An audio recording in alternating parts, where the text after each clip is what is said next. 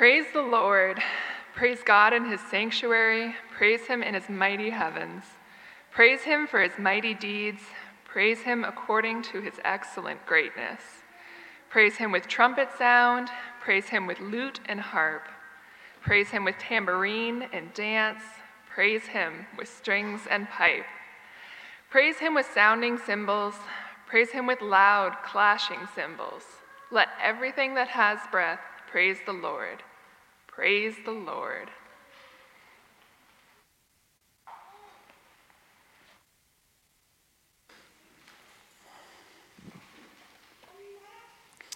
Well, this is the end of the summer. Feels like the end of the summer too. The end of the book of the Psalms, and of course, it's the end of the whole Psalter itself.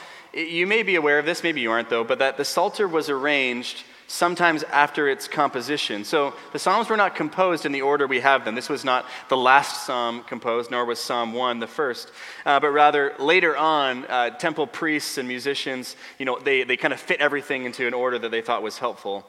And so Psalm 1 and 2, you may be aware of this too, that they function as a kind of introduction to the book of Psalms, and Psalm 146 through 150 all function to close the book. It's what we normally call a doxology. In Psalm 150 especially is a doxology, which just means a short hymn of praise. You often use these at the end of a meal, a worship service. It's a way of summarizing, of closing something off. So Psalm 150 then can be understood as a kind of summary of the entire book of the Psalms. It's telling us something, reminding us that everything that breathes should praise God. Now, you know what kind of world we live in. Hurricane Ida slammed into New Orleans, other parts of the eastern United States this week, bringing widespread devastation, death. The horror in Afghanistan continues. Haiti, still recovering from another earthquake. COVID and its effects continue to wound, kill, and divide. The sadnesses continue. But so do the joys. School is restarting for most children. That's joyous, at least for the parents, but maybe for the children as well. Universities and colleges, they're coming back. Babies are still being born. Lots of us are back at work. We just had summer, 2 beautiful months of warm weather, and for lots of us that meant some degree of time off or time away from the normal routines.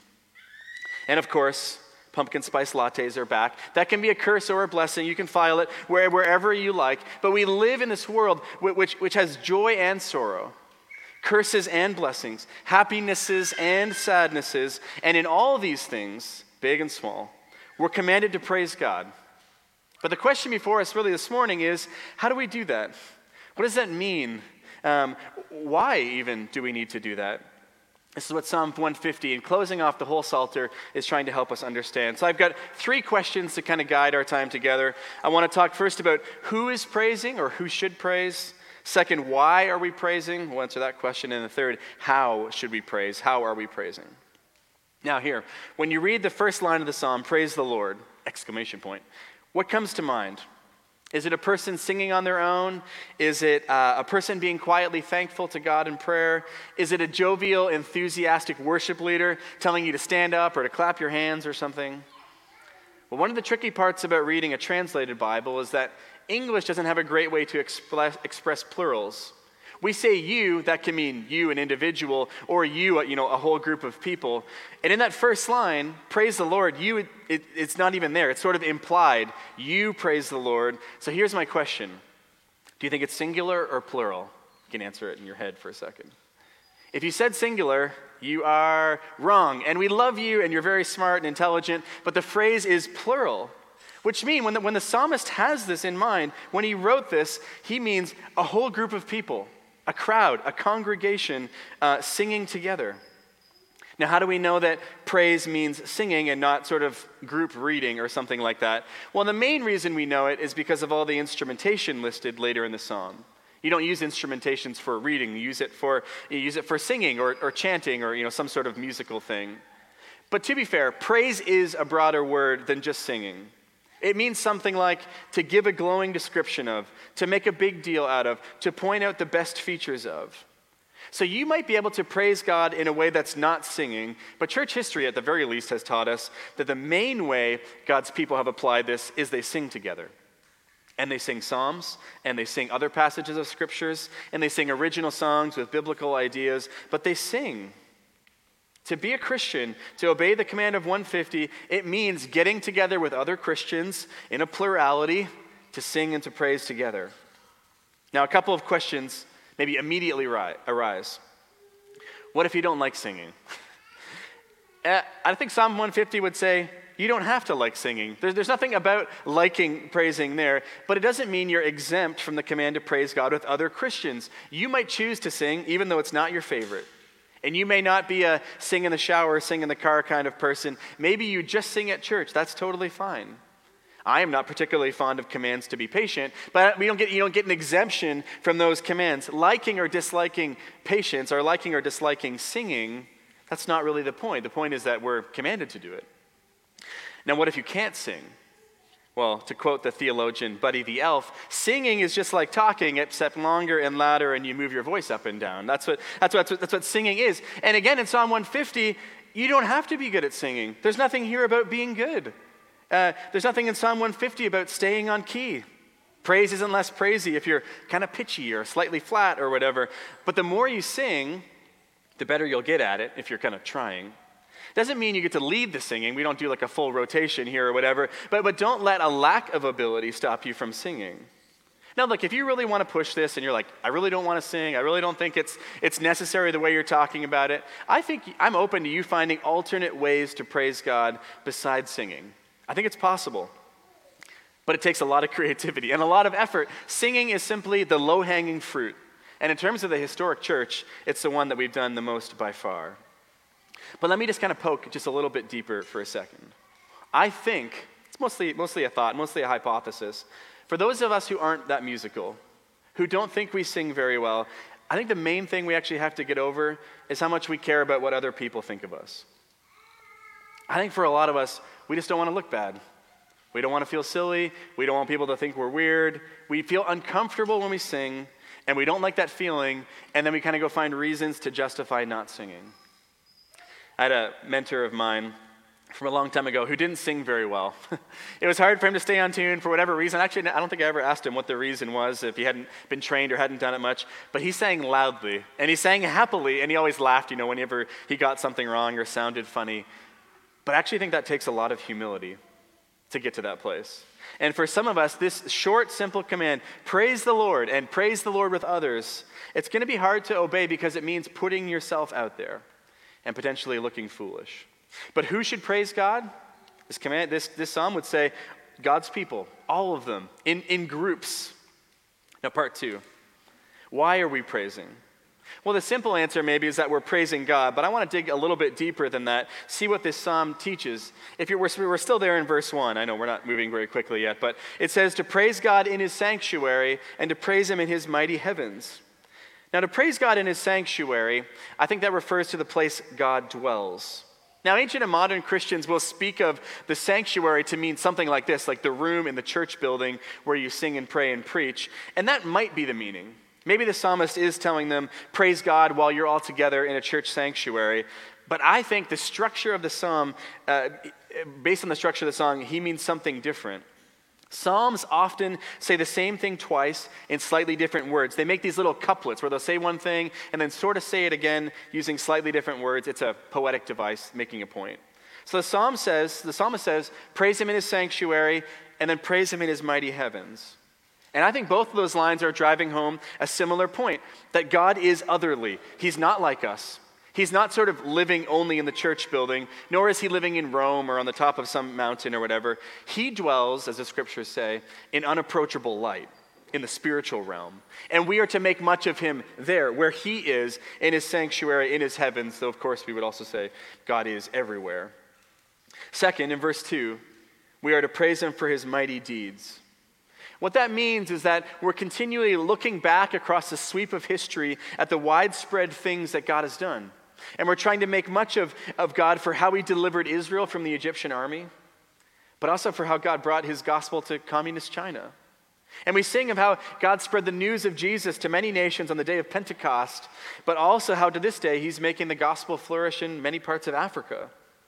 We praise God that for how he called the Apostle Paul, but also for how he called Amy Carmichael or Billy Graham or whatever. We praise God for his widespread deeds. And widespread deeds, by the way, also include the very small things in your life. It's right and fitting to praise God that your toddler or your puppy or just you yourself, that you slept well last night. It's right and good to praise God for giving us cheesecake, and sunsets. It's right and good to praise God for a friend on the first day of school, or for a friendship that's lasted decades. Because the book of James tells us every single good and perfect gift, all of them have come down to us from the Father of lights. So when we say praise him for his mighty deeds, we're talking about like everything, the whole scope of history, micro, macro, whatever, big, small. It's all lying before us. We praise God for all his deeds. And we also praise God, according to the psalm, according to his excellent greatness. Now that's an interesting phrase, according to his excellent greatness. It kind of means God's character, but really the idea is that our praise is in proportion to the excellence of his greatness. We praise in relation to, in proportion to his greatness. Now, how excellent is God's greatness? Exceedingly so. Exceedingly so. So therefore, if your praise should be in proportion to that, your praise should not be half-hearted, as if God himself had scored a 6 out of 10 on the excellence scale. But rather, your praise should be of the highest quality because God is of the highest quality.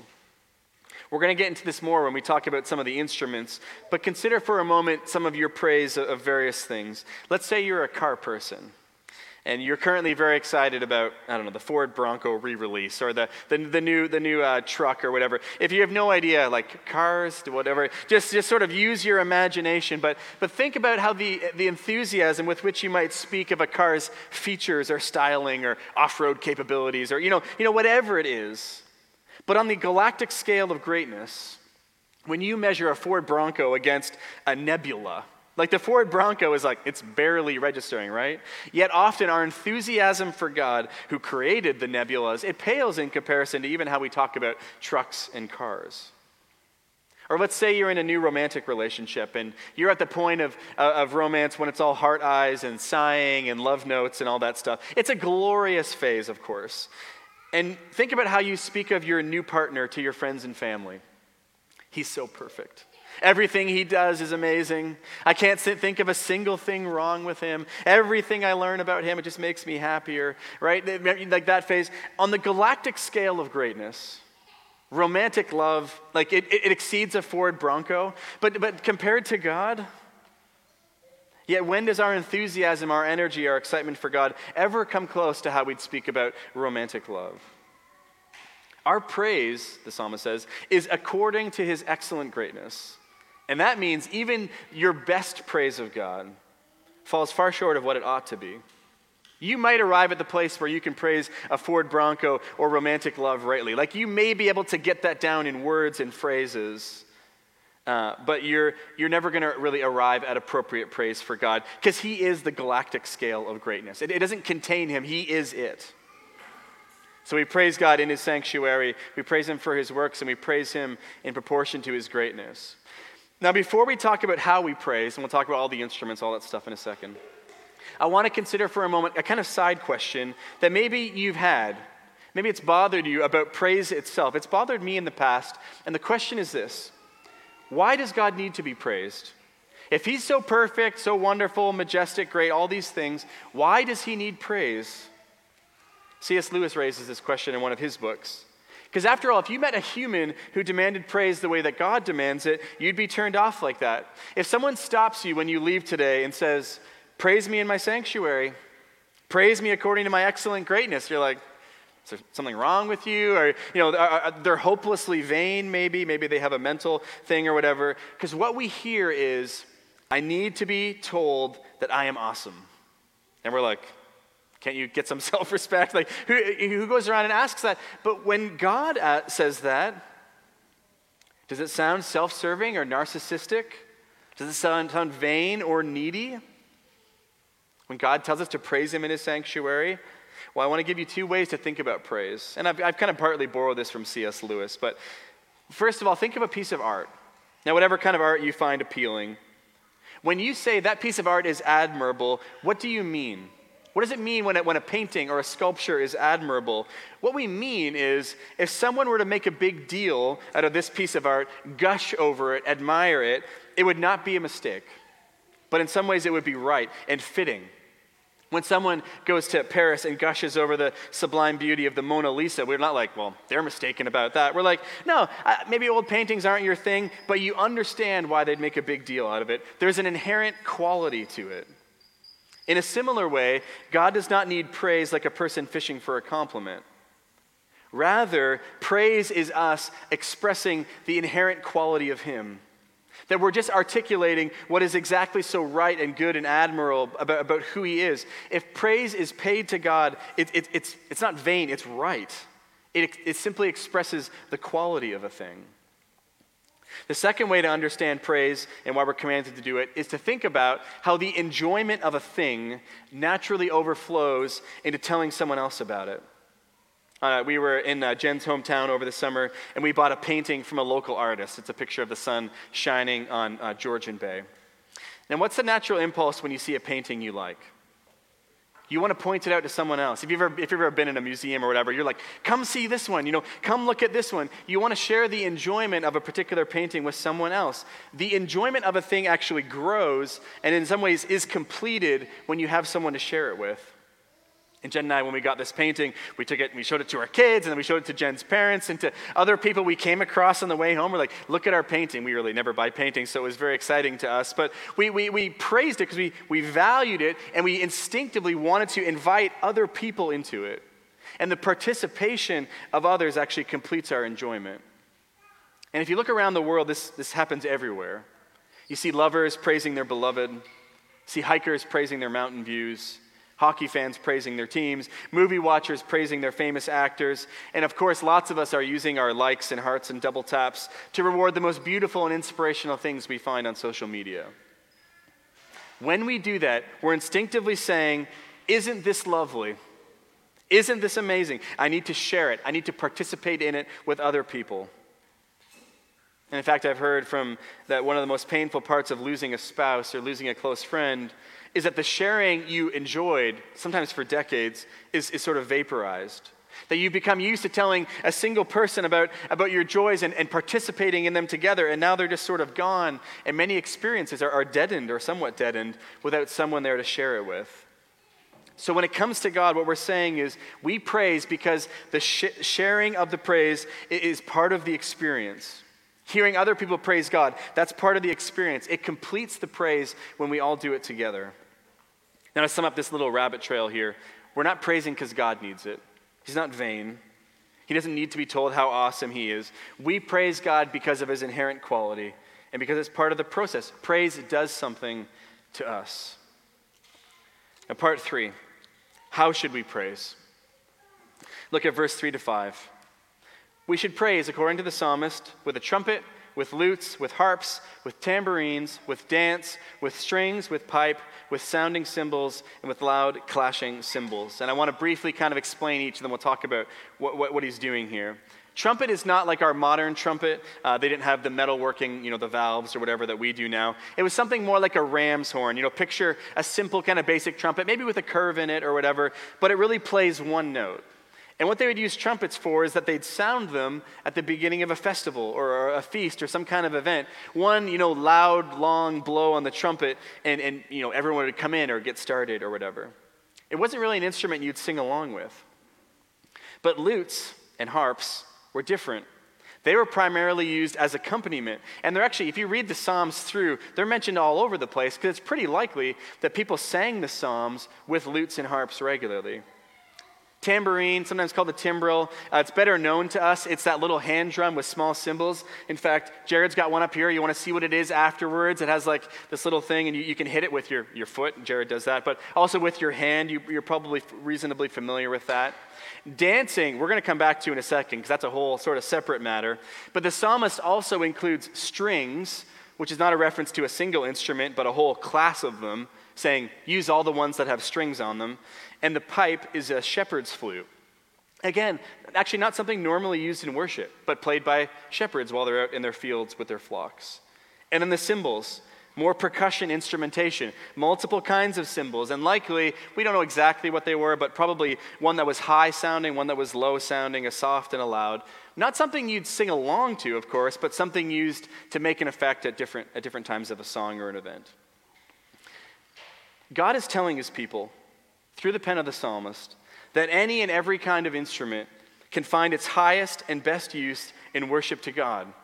And he's saying, you should go and find every kind of instrument and figure out how you can use it to praise God. And you can use percussion, and you can use strings, and you can use woodwinds, and brass, and keys. It's natural and appropriate to employ all of these in praise to God.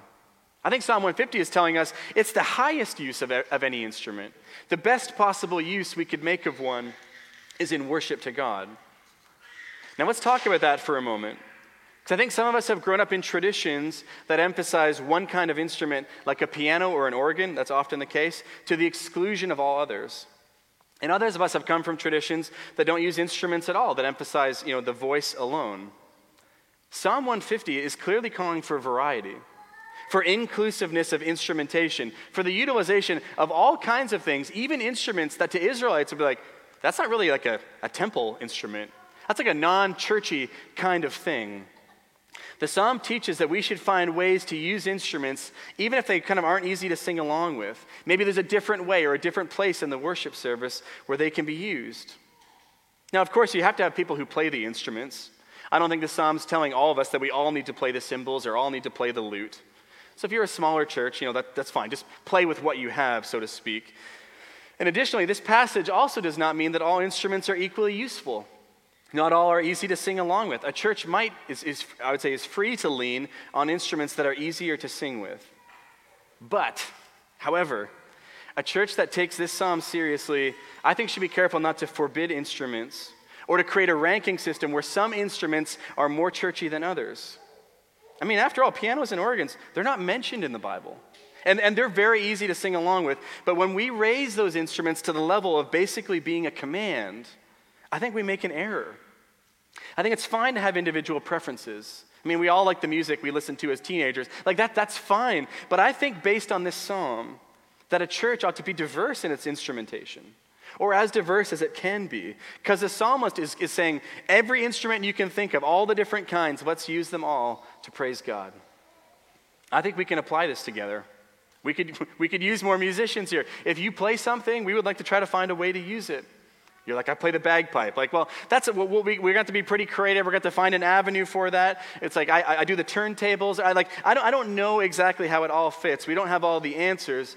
But we're saying we should use the means that God has given us as a church to enhance our corporate praise, our corporate singing. Okay, now a word about dancing. And all the deep Presbyterians, getting nervous at this point. Closet Pentecostals getting excited. Dancing is mentioned 4 times in this psalm, or in the Psalms. It's commanded twice. Once in Psalm 149, verse 3, if you want to go take a peek at that. And then right here in Psalm 150, where it's clearly saying dance is part of the praise of God. Now, the kind of dancing the psalmist has in mind, it's not secular, they're not in a club, it's not sensual, anything like that. It's a kind of celebratory dance. And actually, if you read the Old Testament, Israelite history has multiple instances of people dancing in celebration to things God has done. Miriam and the Israelite women, it says they danced after the Egyptian army was drowned and Israel was delivered. King David danced when the ark was being returned to Jerusalem. And there are other examples as well. And historians speculate it was a kind of whirling, turning, kind of spontaneous dance. Not like a club, more like a locker room after a big sports win, a boisterous wedding dance, something like that. But sometimes God seems so real. He's done something so marvelous that you can't contain it. There's too much joy to stand still, and you have to move. That's why we dance at weddings, right? We're trying to express some of the joy of the moment. Now, can all people play the lyre? Can all play the trumpet? Of course not. But some can. Some should. Can all people dance? Not well, or whatever. I don't think Psalm 150 is saying everyone has to dance, just like we all don't get our own set of cymbals to bash together. But some Christians can. And if this is a way that this seems like a legitimate means for you to express yourself in praise to God through some movement, I think you go right ahead. This may be the means God has given you to praise him. Clearly, some of his people have it. How should God's people praise? In all the ways they can, with all the means they have. This is the point of the psalm. According to God's excellent greatness. Look, we're never going to arrive at the place where our praise will be enough. Where we'll finish a worship service and like, I think we're done. I think we finally met the bar. No. Our creativity, our effort, it's never going to be sufficient, but we work at it anyways. The psalm ends with the final words of verse 6. Everything with breath should praise God, and then praise the Lord. Now, if you've been with us on our journey through the Psalms, if you can stretch your mind back to the series we did on Abraham, you know that there are many times when it's easy to praise, when God's close, when God's near, when he's working. And there are many times when he's hard to praise, when you've messed up, when it feels like the world is conspiring against you. And when you've begun to understand sort of what Psalm 150 is calling for, the quality and the consistency of praise that God expects from his people, what you'll realize is you don't measure up. You're not making it. I mean, sometimes it's even hard to imagine what it would even look like. Imagine a person who is never hoarding any glory for themselves. Imagine a person never grumbly, never grumpy, always thankful. Imagine not being rattled by troubles, sidetracked by joys. Psalm 150 weirdly makes us like, oh man, I'm kind of falling far short. But therein lies the key of Psalm 150. There was one whose whole life was praise to God. The way that this psalm teaches, there was never a moment when Jesus Christ failed to praise God. When he went through all the hard stuff, slander, storms, betrayal, all that stuff, none of that shook his praise. When he triumphed, when things went well, when the friends and the crowds and everything, he continued to praise then. His whole life was this glowing picture of the Father's love for a sad and sinful world. And he praised God even as he went to his death, dying for all the people who would not give God the glory he deserved, all of us. See, the truth is, lots of days, we don't praise God in his sanctuary. We don't praise him for his marvelous deeds. We're consumed with all the things that we need and we don't have, and all the things he hasn't done. If anything, Psalm 150 reminds us, you're not here because you are better at singing than other people. You aren't here because you're less selfish. You are here because the Father of lights sent his most perfect gift, his Son, to die for you. And because Jesus is making everything new, he enables you to praise God. He takes grumbly, grumpy, selfish people and he makes them new steadily so that they breathe out praise the way this psalm commands instead of complaints. And he is the one who gives us strength to walk through all the valleys, walk over all the hills, being thankful and grateful to God. Because of what Christ has done, all of life is praise. All of us who breathe should make it our mission to then make much of him. Let's pray together.